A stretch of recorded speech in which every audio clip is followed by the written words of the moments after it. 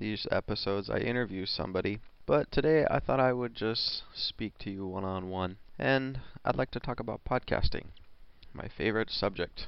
No, I love podcasting, don't get me wrong, but I really enjoy writing more.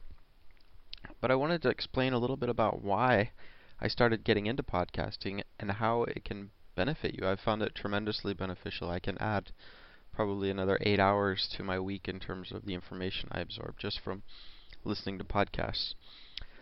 First of all, what is podcasting? It is simply audio content online that you can put into your MP3 player. A common misconception that a lot of people have is that you have to have an iPod in order to listen to podcasts. Not really the case. Podcasting just sort of took off with the term iPod. Pod stands for personal on demand, apparently, and almost any MP3 player can play podcasts because most podcasts are in an MP3 format. So, for example, I use iRiver, which is another brand of another brand of an MP3 player that's a little less expensive, and I think it works pretty well for me. At any rate, the audio content should be suitable to take with you when you're not at your computer, usually. When you're out and about, when you're exercising at the gym, or if you're driving in your car, or if you're doing some humdrum task that you can listen to the radio, well, put on some headphones and you can listen to a podcast. So essentially a podcast is something that you listen to while you're doing something else. Dave Weiner explains the origin of podcasting with an interesting comparison. He says if you take the philosophy of the web and apply it to reporting and publishing, you get a weblog. And when you take the same philosophy and apply it to radio, you get podcasting.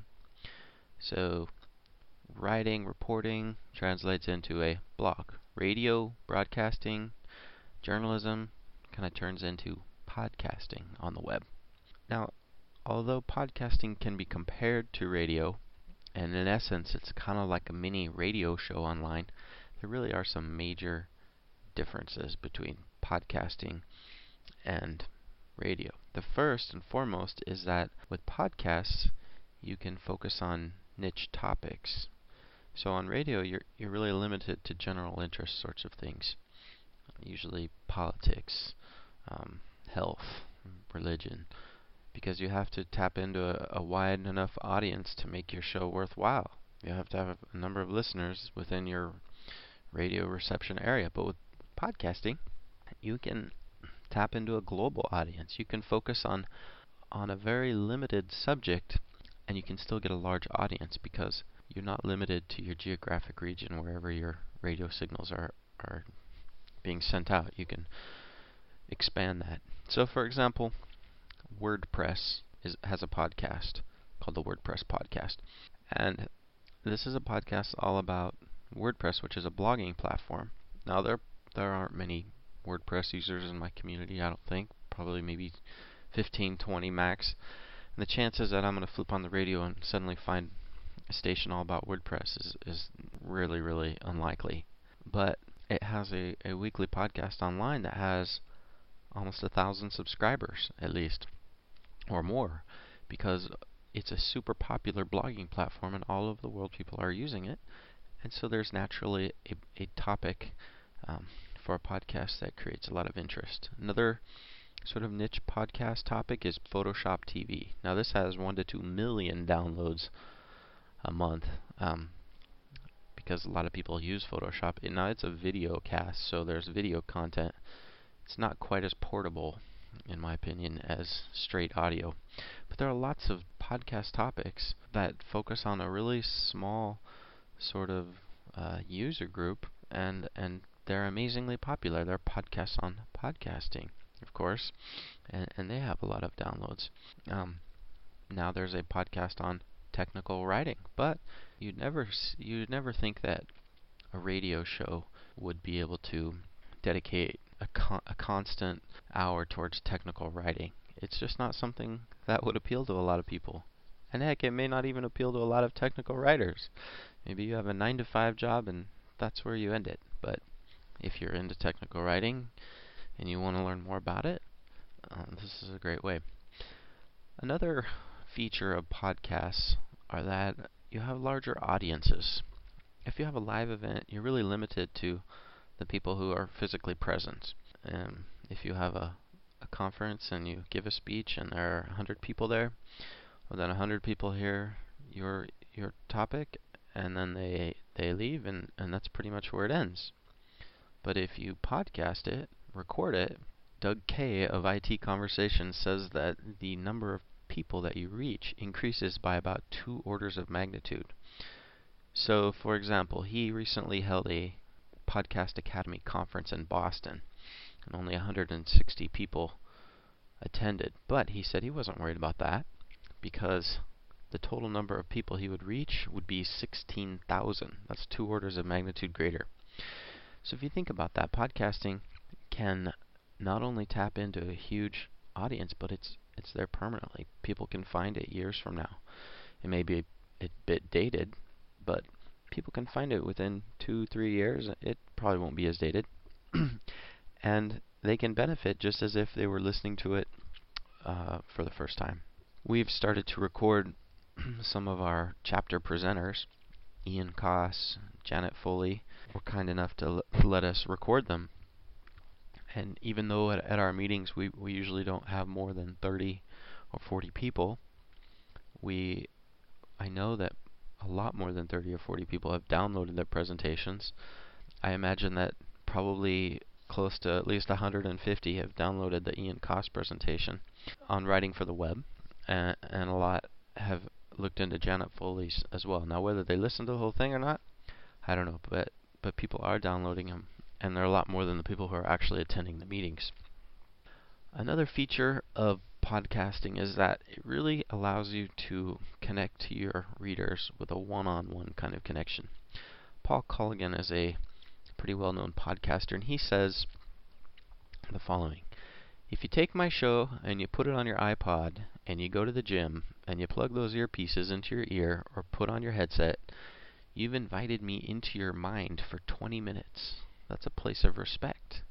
That's a place of honor. And if I can't make a connection during that 20-minute exchange, I don't deserve to have you listening to me. He says that podcasting is really unlike a lot of other mediums in its ability to really create this one-on-one focus with the listener. On TV, people flip through the channels, a commercial comes on, there's all kinds of competing voices as you surf the TV. With radio, you get lots of commercials that are always breaking up the show. You have ads, announcements, things like that. With web, you have tons of links. People can click banner ads that blink. With email, you get tons of spam that are mixed in with your important messages. But with podcasting, a person puts on the earphones, and then it's a one-to-one sort of relationship. Of course, now your podcast could be full of ads. It could be full of all kinds of other things, but by and large, it allows you to connect more. And of course, the personality of the podcaster is what can also create that connection. If you hear somebody, it is different than if you're reading them. Just like you probably wouldn't pay to go to a completely online college unless you really had to. You want to attend and meet the professors in person to hear them speak, to be really close to them. Podcasting allows you to do that. You get to be close to the actual presenter, the person's voice. Another feature of podcasting is the sense of realness. And this sort of comes along today with the emphasis on authenticity, the move away from the corporate voice. If you've read or heard of Robert Scoble's Naked Conversations or another book called The Clue Train Manifesto, you know that this corporate voice, the polished, professional voice that never has any flaws or imperfections, is something that's dying out. A lot of people really want something that's real. They want to feel as if the person is human. Dave Weiner says that a lot of the 20th century moved us towards a centralized model of information, and now we've moved away from that. He says, quote, "We want to hear a few flaws because it helps us understand that it was real people that did this, and that there are real thoughts, feelings, passions, fears, anger, and all the human things. We're hearing something that is real, not something that has been focus grouped and beta tested to death to the point where it has no life." And if you see the prevalence of all the reality shows, you know that people really are focused on realness. So you don't have to be a quote broadcaster to be a podcaster. That's a catchy phrase that I hear every once in a while. By broadcaster, you imagine the radio professional that has a perfect radio voice, is able to stimulate conversation, minds, doesn't make any errors. Now you can be yourself. You don't have to have a studio set up. You don't have to have $600 microphones and mixers and all kinds of audio equipment. You can get started literally for free. Well, almost for free. You do need a computer, but for very basic equipment, you can get started. Audacity is an audio editing recording program. You can record your audio, you can edit it, you can export it to MP3. It's totally open source. You download it and install it, and you never pay a dime. You can archive your big media files at ourmedia.org. They allow you to archive it for free. You can publish it with a WordPress blog that you can get at wordpress.com. That will allow you to create an RSS feed of your content with enclosures. That will, in other words, with download links for people. You can track it with FeedBurner, which is like a statistics measurement tool that you can use for free. The only really piece of equipment that you have to buy is a headset with a microphone, and it pays to spend $30 and get one with decent sort of earmuffs so that they block out the sound if you're interviewing somebody on the phone. Finally, I want to say that podcasting reminds us what audio can do. A lot of times we writers tend to forget that audio is a medium where we have a lot of potential to do things that maybe we don't do so easily in the written word. We forget that audio can be beautiful. Adam Curry, former MTV VJ and host of the Daily Source podcast, says, "We've been conditioned by what media is, what broadcast radio certainly is, to expect it to be a certain way. We've forgotten what audio is all about. Audio is beautiful. You can do so many things with it. You can manipulate it in so many fantastic ways, particularly in the digital realm. We have a lot to relearn, actually." And some of the things that come through with audio that may not come through with writing is sort of a sense of passion and enthusiasm about your topic. There's a sense of personality and an authenticity. You can't really lie in a podcast. If you're not very jazzed about a topic, it comes through. So you can do a lot more with audio. Now, personally, I've never really felt that I have a radio broadcaster personality or voice. I prefer to write, and that's why I became a writer. However, I'm beginning to rediscover that there is an entire audio world, and I'm trying to relearn what exactly it is that I can do with my voice that I can't do with words on the keyboard.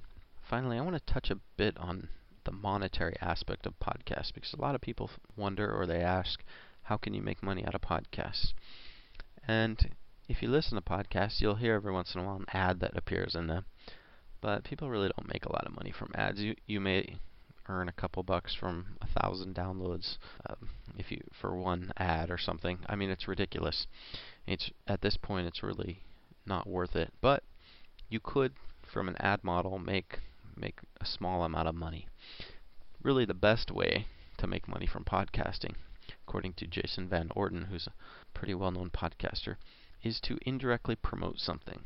If you have a product or a service, you can really brand yourself favorably with your listeners by presenting yourself as an authority. If you wrote a book, you can talk about the topic and generate interest in that book.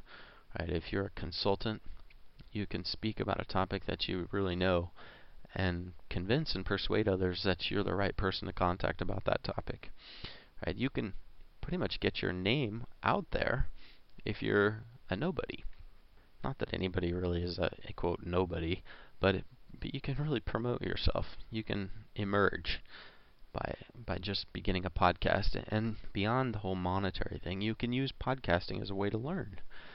If you're interested in a topic, you can find an expert, interview the expert, and and publish it as a podcast, and you benefit because you've just learned a lot, and you've benefited the person you interviewed because you established them as somebody who's really worthwhile, who knows a lot about the topic. Van Orden says that through your podcast you can, quote, brand yourself as an expert and develop a following. Now, I know that I don't think I'm really going to develop a following, but if you were a dynamic, charismatic speaker and you had a weekly sort of podcast about a topic they were interested in, you could really emerge as a dominant leader and sway that group of subscribers into whatever it is that you're talking about. Now I want to talk a little bit about TechWriter Voices. This is the name, of course, of the site that I've developed. And I really created this site for one main reason. For about 9 months, I listened to itconversations.com, which is a podcast about technology in general, founded by Doug Kaye. And it's one of the greatest podcasts, I think, out there. Basically, it's recordings of all kinds of technology conferences and other speeches that are just made available. And Doug Kaye explains a little bit about why he started it. He says, I realize that every day on the planet there are thousands of really valuable events that disappear, that evaporate because nobody is capturing them, nobody is recording them. It could be the greatest speakers of our times, it could be the school board in Kuala Lumpur, but it's important to somebody. I feel like nothing could be more true than that statement for the technical writing community. There are over 150 chapters in the whole world that are STC focused. And every month, just about, in a lot of the chapters, we get a high profile speaker to come in, talk about a topic for an hour. And the people who come are maybe 15-20% of the membership of the chapter. When the speaker leaves, the people who are there benefited, and the rest of the chapter and the people just quietly miss out.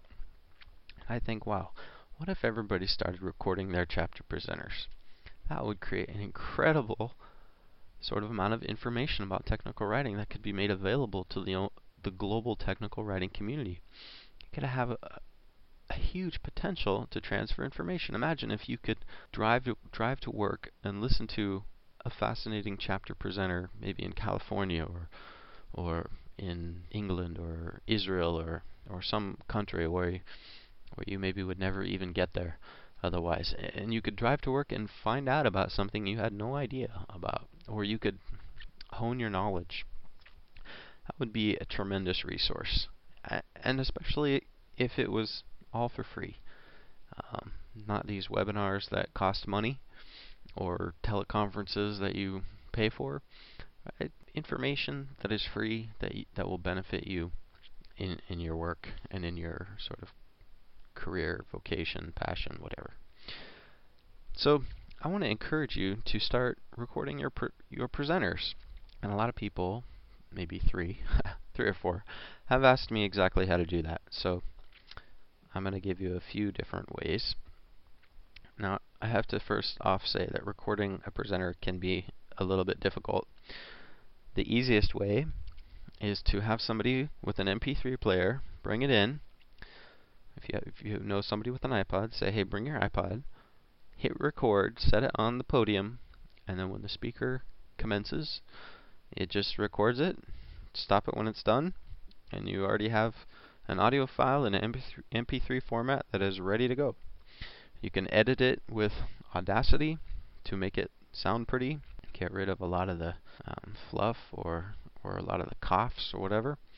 But by and large, if you record it with your MP3 player, it's ready to go. The problem with that is that you get a lot of white noise. And if you listen to the Ian Cost presentation on this site, that was done with my iRiver just on record.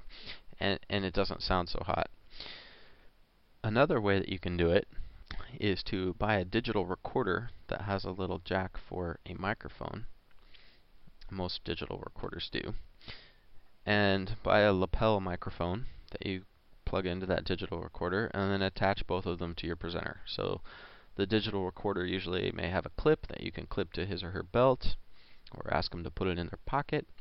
Then the lapel mic, you pin it on their lapel, their collar, and it records pretty well. Now this works especially well if you have a speaker who's walking around the room, who's moving back and forth to a PowerPoint presentation, who's moving towards audience members who are asking questions, who's just more of a dynamic roaming speaker. It wouldn't the first method I described with just dropping the MP3 player on the podium and hitting record doesn't work if the speaker suddenly moves 20 feet away, or even 15 feet really. And that's the method we use to record the Janet Foley presentation on knowledge management. You can get all that stuff at Radio Shack. It's not too expensive. You can get our digital recorder and a lapel mic for probably $100 total. Another way, if you wanted to get fancy, and I haven't tried this because basically I don't have a laptop, but if you had a laptop, you could bring it to the meetings. You could get a mixer, a Behringer Eurotrack mixer or something is what a lot of people recommend, and then plug the mixer into your laptop. Get two mics, or at least one mic, plug it into the mixer, and that mic could be the one that the speaker speaks into. And if you had another mic, you could plug it into the mixer as well, and the audience who asks questions can speak into that mic. Now, regardless of your method, one thing I really recommend is that your audience, when they ask questions, have your speaker repeat the question, because there's nothing more frustrating than trying to sort of edit the audio where there's a long gap, you don't hear anything, and then the speaker picks up on that question by answering it without telling you what the question was, and all of a sudden you have sort of a disjointed presentation. Now you could experiment with other methods. I tried wireless microphones, but I had them for a week and it sounded really nasally and it didn't record well at all, and I just took them back. I thought, wow, this is a total waste of money. But if you can get them to work, that would be another option. I'll just add this as a disclaimer because I don't want to mislead you. Presentations are different than interviews. People, they're not as neat in terms of the tidy audio. You could spend a lot of time trying to clean it up in sort of this post-production editing. You could edit out every cough and ah, and sort of long space like this. You could spend hours, and it's going to burn you out. You're going to think, I'm not going to do this. Who has 5 hours to spend editing this presentation? And really, honestly, you could probably just interview the person for a half hour before, capture all of their information. They speak right into a mic or your MP3 player that's on record, and you ask the questions, and you can hear it without the person roaming around or wandering off into tangents, or the audience asking long, convoluted questions. And you could probably get a much better presentation. If you think it only would take you a half hour to actually edit the thing, or a half hour to actually do the interview, rather than 3 to 4 hours editing it from the live presentation, well, you'll save yourself a lot of time just by interviewing. However, it is an inconvenience to the speaker. You don't get the sense of excitement from the first time delivery and so forth. At any rate, just try recording things. You'll learn, and I'm learning. I've only done it twice. Of course, they're only monthly here, but it is something that I think is going to gain more momentum as we go along. I think people will begin to recognize that there's a tremendous value that this presenter is going to deliver, and we should capture it and record it, because if we don't, it's going to be lost after that night. Now, once you've recorded your presentation, the best tool to use to edit the audio is Audacity. Download Audacity from SourceForge, and don't download the beta version. I don't recommend it. I had some errors from that. But download the version. You'll also be required to download a codec, which is called LAME, L-A-M-E, so that you can export to MP3. It's all on the site. It's not hard. And once you open up your file, you begin to edit it. You'll see sort of something that looks like somebody's heart rate monitor. That's the audio file. And you can delete gaps. If your speaker says, that really shows up loudly on an audio file, you can take that out. You can remove silence. You can clip the ends and the front. You can add a music intro if you want. But you want to save it in the project rate of 44/100. And in the lower left corner, you'll see where it says project rate. And that's really essential because when you publish it, if you don't have it at that rate, it will sound like chipmunks. So now when you're ready to publish, the easiest way would be to just upload the file, and it can be anywhere from 10 megs to 100 megs, right? Depending upon how long the speaker carried on. Usually it consumes about a meg a minute. So you can upload it to your chapter's web host. That's the easiest. Just send it to your webmaster or ask your webmaster for the FTP information. I use FileZilla as a free FTP application. Allows you to send large sort of files to directories on your web host. Or you can upload it to ourmedia.org. I've never actually tried that, but it's some kind of internet archive project where they accept and allow you to store your files there. I think you lose the rights to the file, but nevertheless you get free hosting.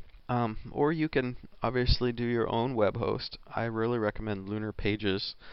They may not advertise that they have large amounts of bandwidth and so forth, but I had a bad experience with a web host that did brag about having a terabyte of bandwidth and storage, and then my web page was taking forever to load, and I realized that they probably were just overloading their servers. At any rate, when you get the audio file on an online location, you can publish it through a WordPress blog. You can go to wordpress.com, sign up for a blog, and then just put the link to the file right in your blog post. And people will basically right-click and select Save Target As to download it, or more conveniently, they can use a pod-catching application such as Juice, FeedDemon, or iTunes to subscribe to that. Right, I also use FeedBurner to track the stats. It tells you how many people are subscribed to it, but more importantly, it allows people to now be subscribed to it using their email. Then when you make a new post, people can receive announcements of that new post to their email. I've noticed a lot of people really don't use RSS, at least in the technical writing community. A lot of people have no idea what it is.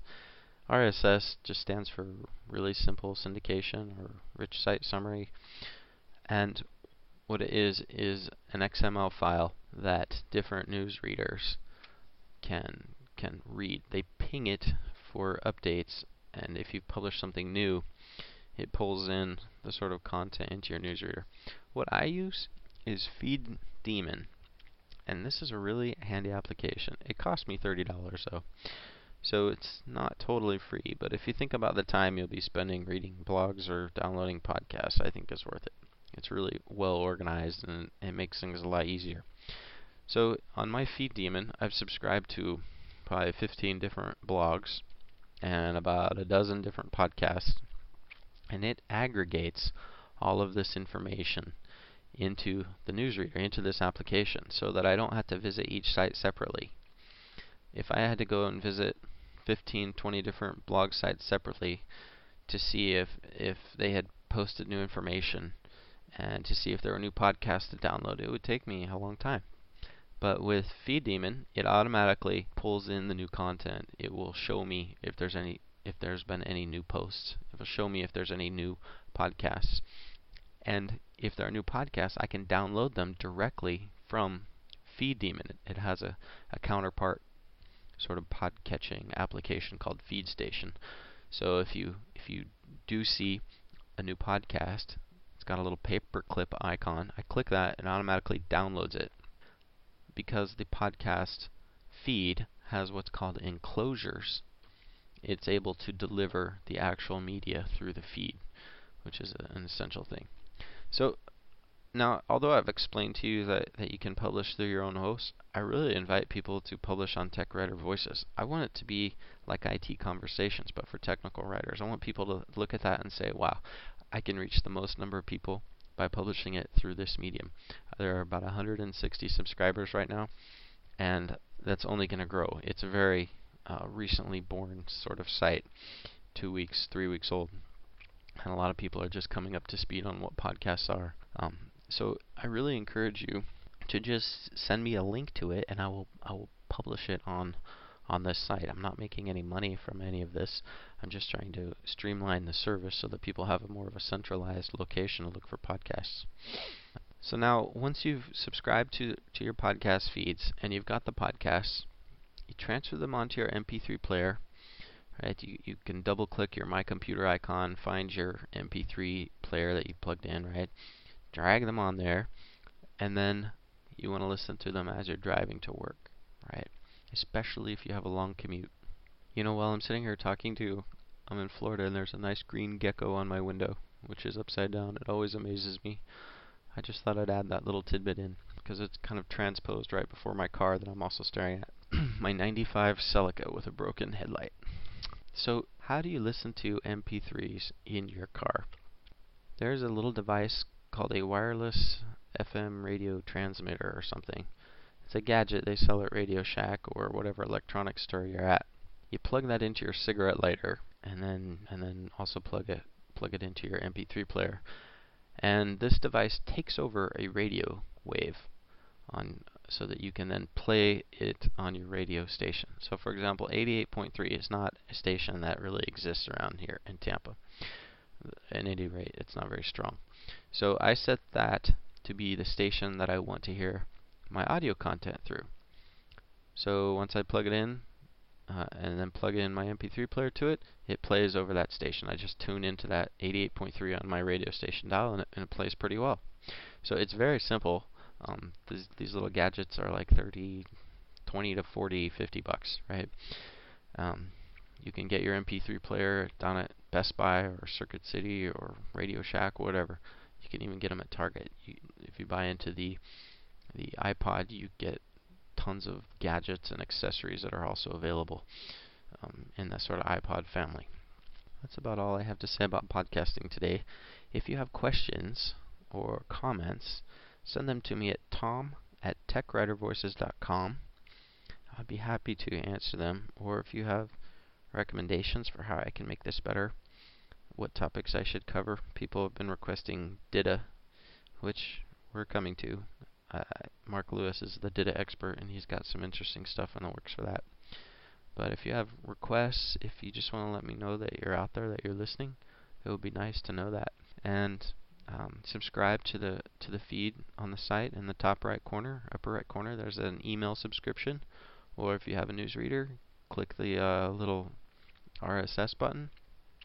You'll see a bunch of code. Just paste that web address into your newsreader and you'll subscribe to it. Stay notified of when there are new podcasts. And if you have a tip for somebody who I should interview, or if you want to learn more about interviewing, also send me an email.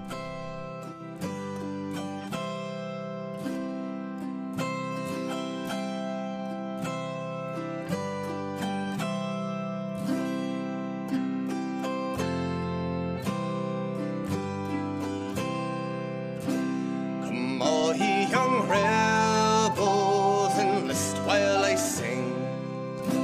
For the love of one's country is a terrible thing. It banishes fear with the speed of a flame, and makes us all part of the patriot gang. My name is O'Hanlon, and I've just gone 16. My home is in Monaghan, and where I was weaned, I learned all me life that cruel England's to blame. And so now I'm part of the patriot gang. This Ireland of ours has too long been half free. 6 counties lie under John Bull's tyranny, but still De Valera is greatly to blame, shirking his part in the patriot game. He told me how Connolly was shot in his chair, his wounds from the fighting all bloody and bare, his fine body twisted, all battered and lame. They soon made me part of the patriot game.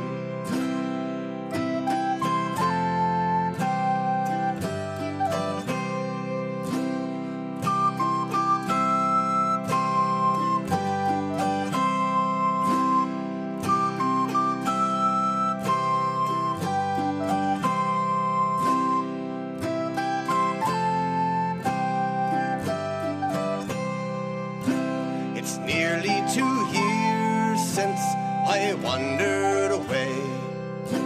And the look of battalion of the boat higher hay, our heroes, and I wanted the same, to play out my part in the patriot game.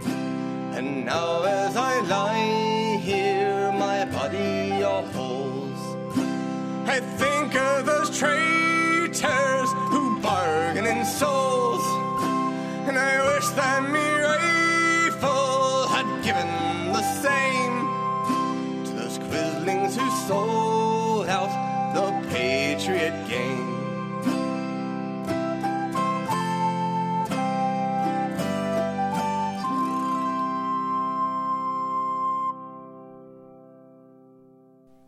I really love that Irish song. The music comes from the Podshow Music Network, and there's a link in the show notes. I just have to add one last little tiny bit of information if you're still hanging out. I had a baby this weekend. Well, not me, of course. My wife did. But this is our third girl, and she's actually sleeping right here on my chest as I'm finishing this podcast, and it's been quite an experience. So I just wanted to add that in there. If you are thinking of having kids, go for it. They really can make your life a lot more